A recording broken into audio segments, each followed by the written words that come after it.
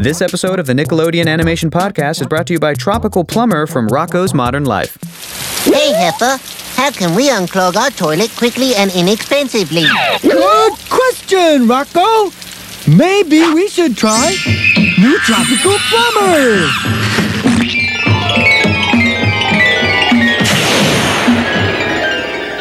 Tropical Plumber, unclog your pipes today. Tropical Plumber, there ain't no better way. Not available at any retail store near you. Unclog your pipes today. Nick. Nickelodeon. From Nickelodeon Studios in Burbank, California, this is the Nickelodeon Animation Podcast.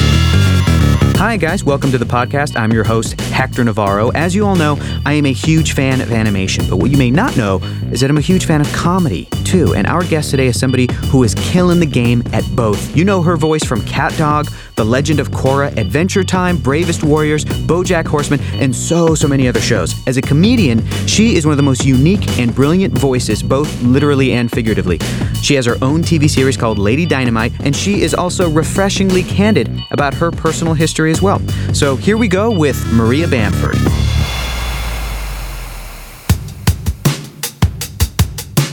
How are you, Maria? I'm very good, Hector. Thank you so much for having me on the show. This is a full circle. I started out as a receptionist at Nickelodeon, working for Apple One in Glendale. If you still want to work there, call up, set up an appointment, take the tests, and then you can work in a studio of some sort. Sort of the background. You're a cast member, but it's the less seen part of the show. And I started working as a receptionist, and then it was so lovely that I said, "Can I work here full time?" And they said, "Well, maybe." And then I was hired full time, and I worked here for a year. Wow. And I worked at the old studios, 4040 Vineland, when it was kind of it was like more of an office building shack, thatched roofs, and that can't be. As opposed to this incredible studio space that it is today, it's so creative and colorful. And yes. When I try to describe to people like walking around here what a thrill it is for me, I grew up on Nickelodeon, and I walk around and it just feels like, yeah, this is the place where Nickelodeon is, because it is so like, it's just action figures and dolls and toys and posters and colors and sensory overload. Overload. Yeah. It's very bright and. And like a world. Yeah. But I worked there, and they were making Rocco's Modern Life, and they had just started producing Cat Dog, and I worked it for about a year, and then I was voted Employee of the Month. What? Yes. And then in that same week, fired. That is amazing. That's great. What a nice letdown, I think. What a nice, It was a good, balance. It was kind of perfect.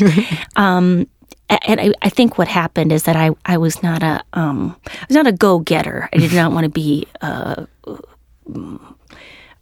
long-term administrative person. Right. And so I also made a little film with one of my coworkers, a co-secretary, about killing off all the Nickelodeon executives and it was a light-hearted romp. But I wonder if that had been part of it. Anyways, they were very kind. They gave us a month's salary and were told to go on our way. But then I got hired to do Cat Dog, a voice on Cat Dog. Peter Hannon, who had offices, said, "Hey, why don't you come in and audition for characters?" And he gave me the role of Shriek. Yeah. And he's remained a friend ever since. This That's very awesome. kind man. Oh, dog! I can't go on like this! What's the matter, my little poodly pie? Why must we hide our love? I want to tell the world! Tell the world what? What's going on here? None of your beeswax! But I'll tell you anyway! I love Dog and he loves me! Got it? Was that your first experience doing a voice for an animated project? Yes. What was that like? Well, I don't think there's anything easier or more delightful. You just go in and you do the thing. The only thing worse than a cat is a dog who hangs around with a cat. I'm still not good at enunciating. I hope that made sense. But you do what it is, and then they have you do it maybe a few times, and then you go to the soda machine if you're here at this new place, or they get the two different kinds of coffee. They have strong coffee, and then just regular coffee. Yeah. Maybe there's a free bagel lying around, or some older scrambled eggs from the morning crew. Yeah. And I think we've got some food right outside. Oh no, I checked it out. Okay, great. I took a look-see. Cat dog, alone in the world was a little cat dog. I was going to say, Maria, you mentioned that it is the most easy and delightful job, but I feel like maybe 99% of the Earth's population can do what you do.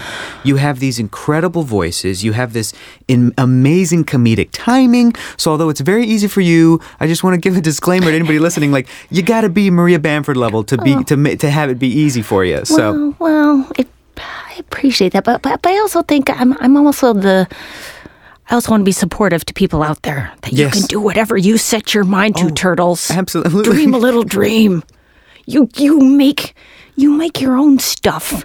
Absolutely. That's a great thing. I just am it's a golden age of creativity where you can make whatever you want and then put it out there and find an audience for it.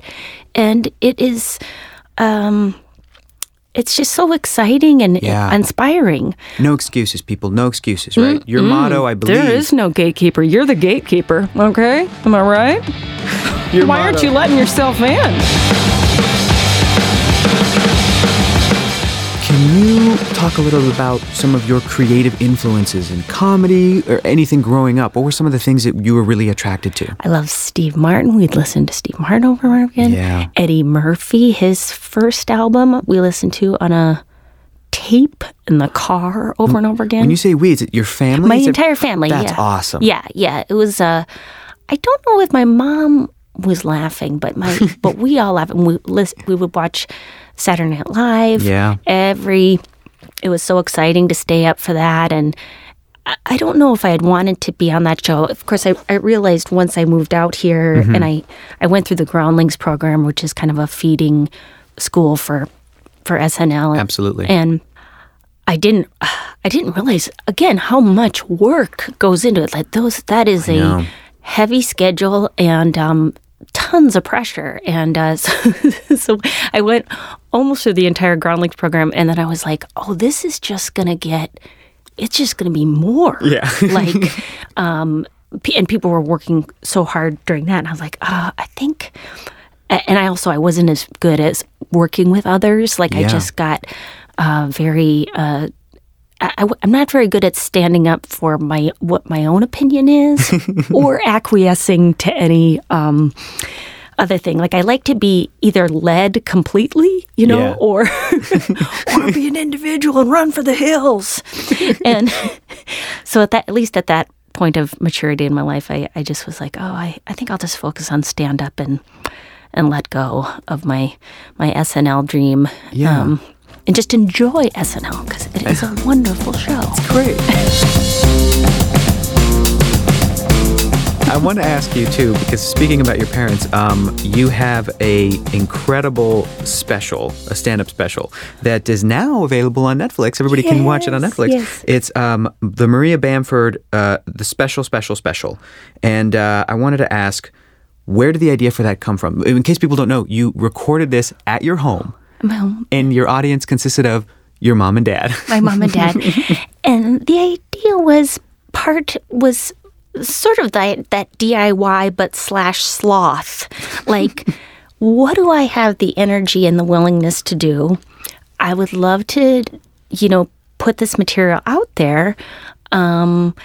Who do I want to spend time with? Right. I love my parents. Mm-hmm. And Wayne Fetterman on the keyboard. Yeah. And Jackie Cation to open. That's right. And how far do I want to leave my bedroom? And those elements together created a special. And it's funny because I earned more money from it than from any special I've ever done. And that's, wonderful.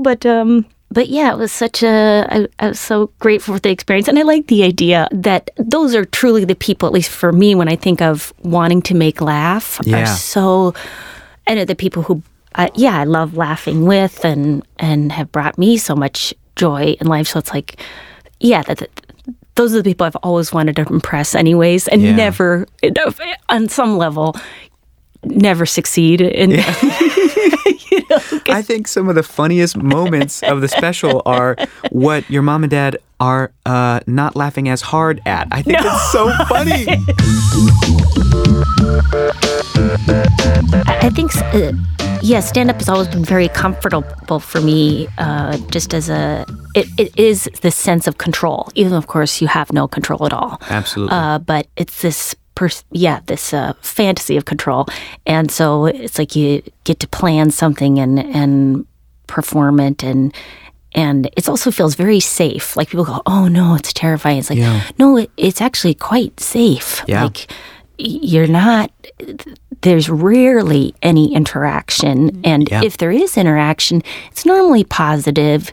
And if it is negative, and especially now, you can really avoid, and I don't know, I think some comics might disagree with this, avoid any audiences who might really dislike your stuff.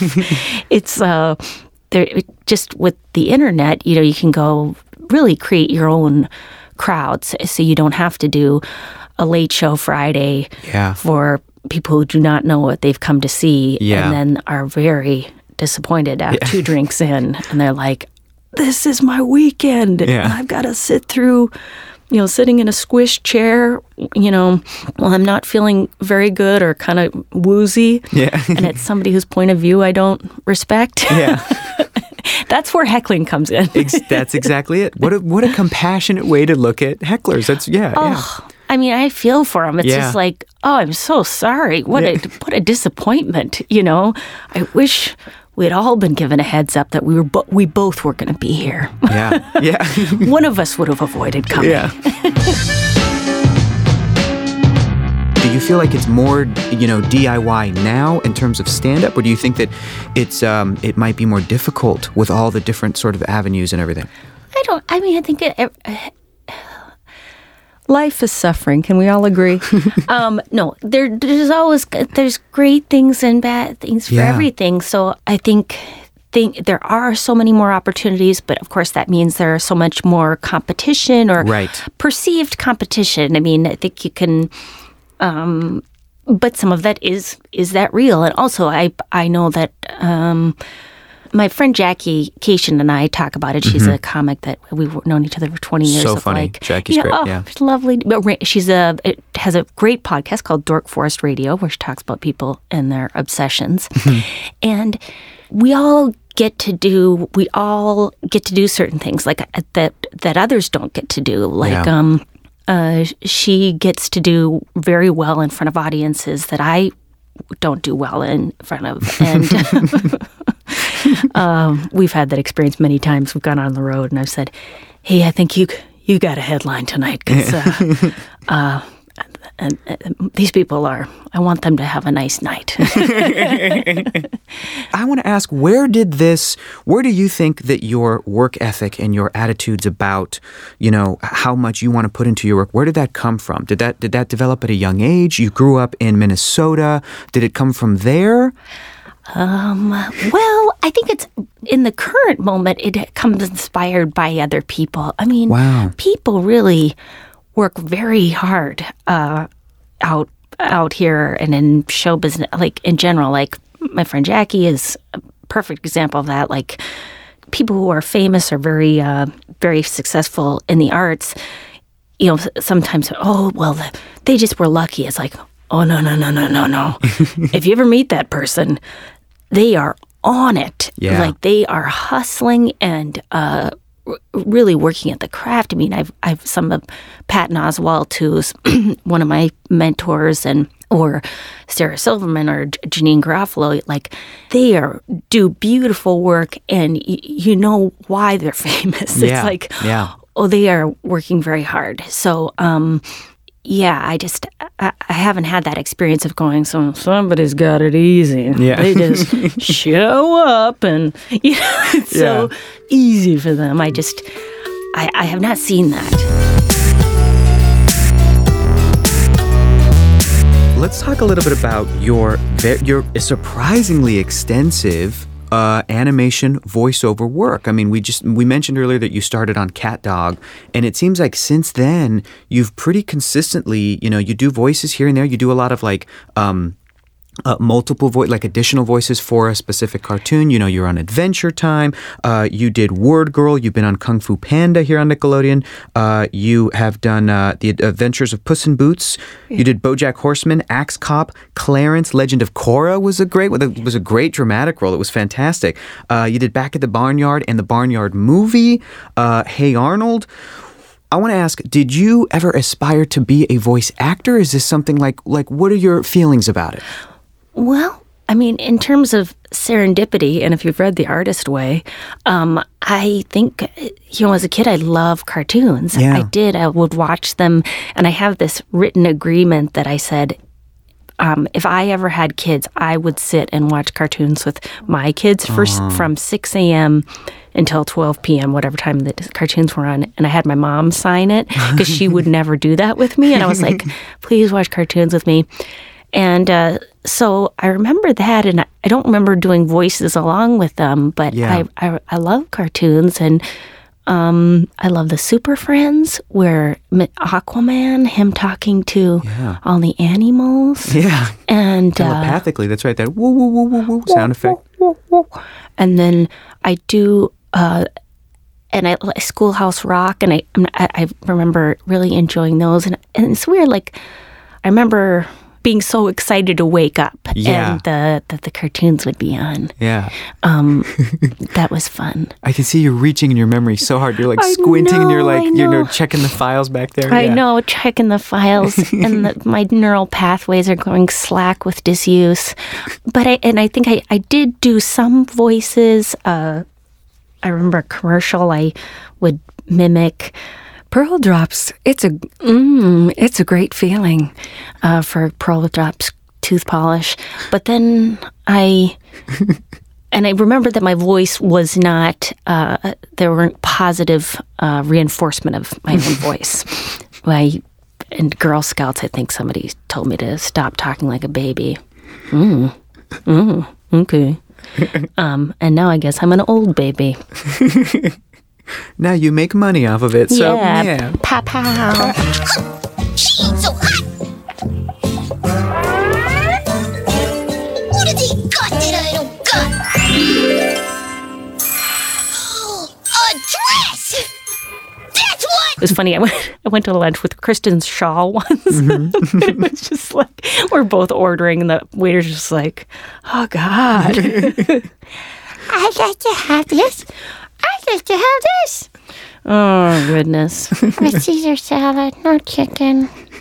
But I guess I'm so grateful to have found this type of work. Yeah. Because it's good for introverts too, because you don't have, it's not in front of a billion people. Yeah, we've talked about this on this show even before, that there's a level of anonymity that you get because it's an animated face and it's not your face. So do you find that it gives you more freedom? I really enjoy that. I love and I love it when everyone can perform together. Yeah. That's super fun.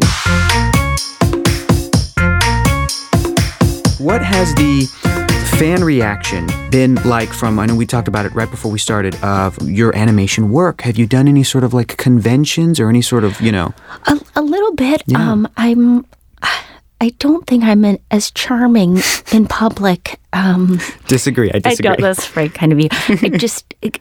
I've been to animation conventions and just watched some people.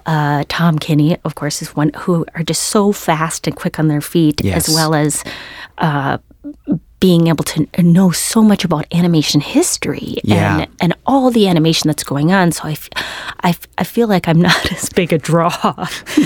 Like, Maria, what about episode 2 of the, oh no, she doesn't know. How embarrassing. Have you had any interactions with like kids and parents will say, oh, she does this voice, and then you do it for a kid? Oh, and the kid is just terrified. I mean, the kid is just always just like, like, I don't know, at least that's been my experience of like, why is that old woman doing like... That's so funny. My nieces and nephews, and every time I try to read something with voices, they're like, no, no. What? No. I would love that. Are you kidding? That would be so awesome. Oh my gosh. I don't know. I think... I don't know. I think it is It could be confusing to kids. Or at least that's been my experience. But also, I'm not very good with kids. I don't know if I've said that before, but I'm saying it again. I'm saying it for the first time. I'm not super. I don't always know what to say to kids. But my nieces, they're usually in charge. If we're ever left alone, I always go, "What should we do, you guys?"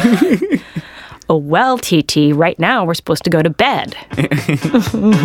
Okay.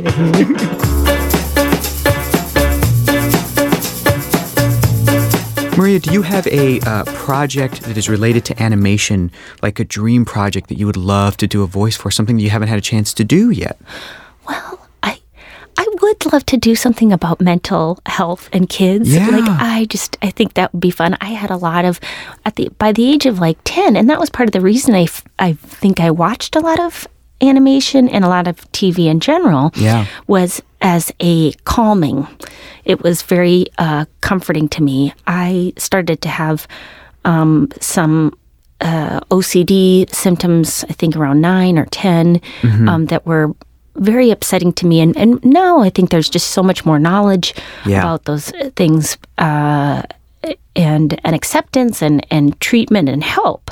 But I would love to do something like that where it normalized a kid having fears and anxieties.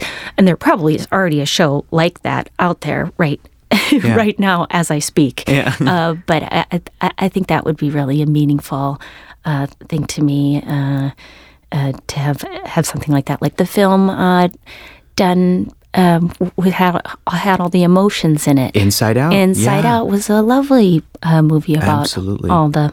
And I think it was a really big deal for a company like that, like Pixar, to make a movie about even emotions. You know, it's a great step in that sort of direction about talking about emotions and mental health and to be able to package that stuff for kids, which is just so not really done. Yeah, and I think...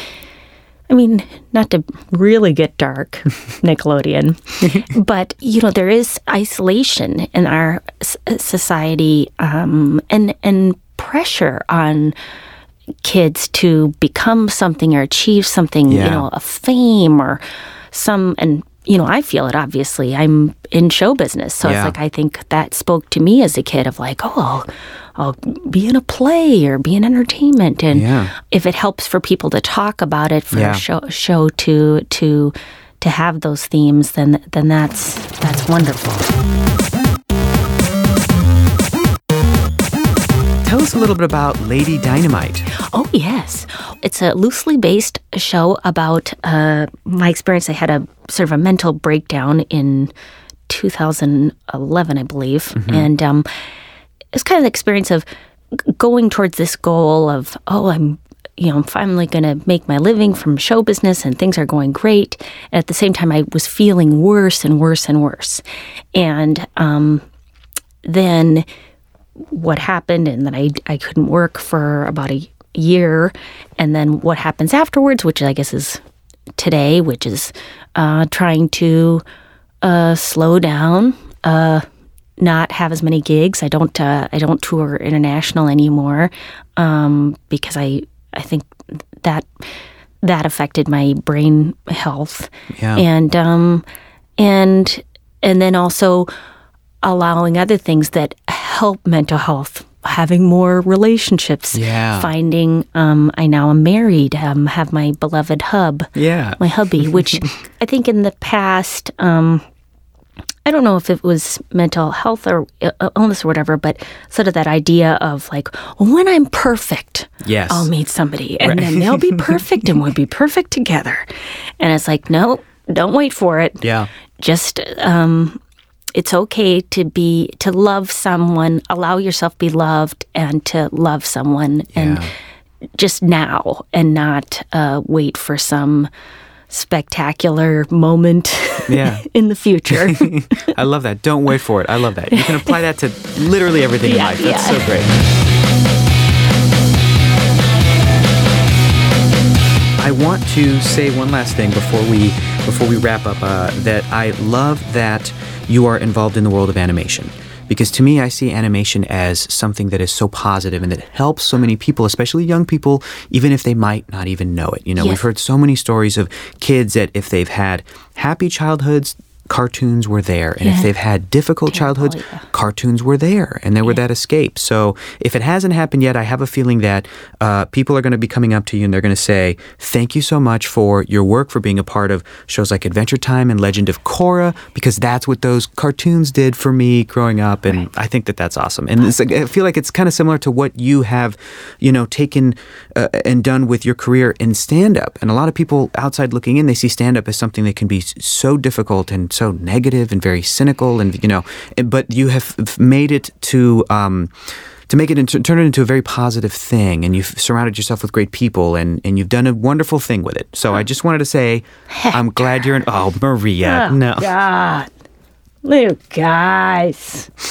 So much. So loving. It's all That's another it's thing love. about show business, too. Yeah. Show business is so loving. I mean, I know that it's there can be some ghosting going on. Of course, we all disappear and never call each other again. Yeah. But in the moment, people are very, Yeah. we all are caring and loving because there's a lot of artists and stuff. Anyways, that's my pitch for Los Angeles. Because sometimes people say Los Angeles is shallow. Yeah. I think it's just that it's too far to drive to see people again. Yeah.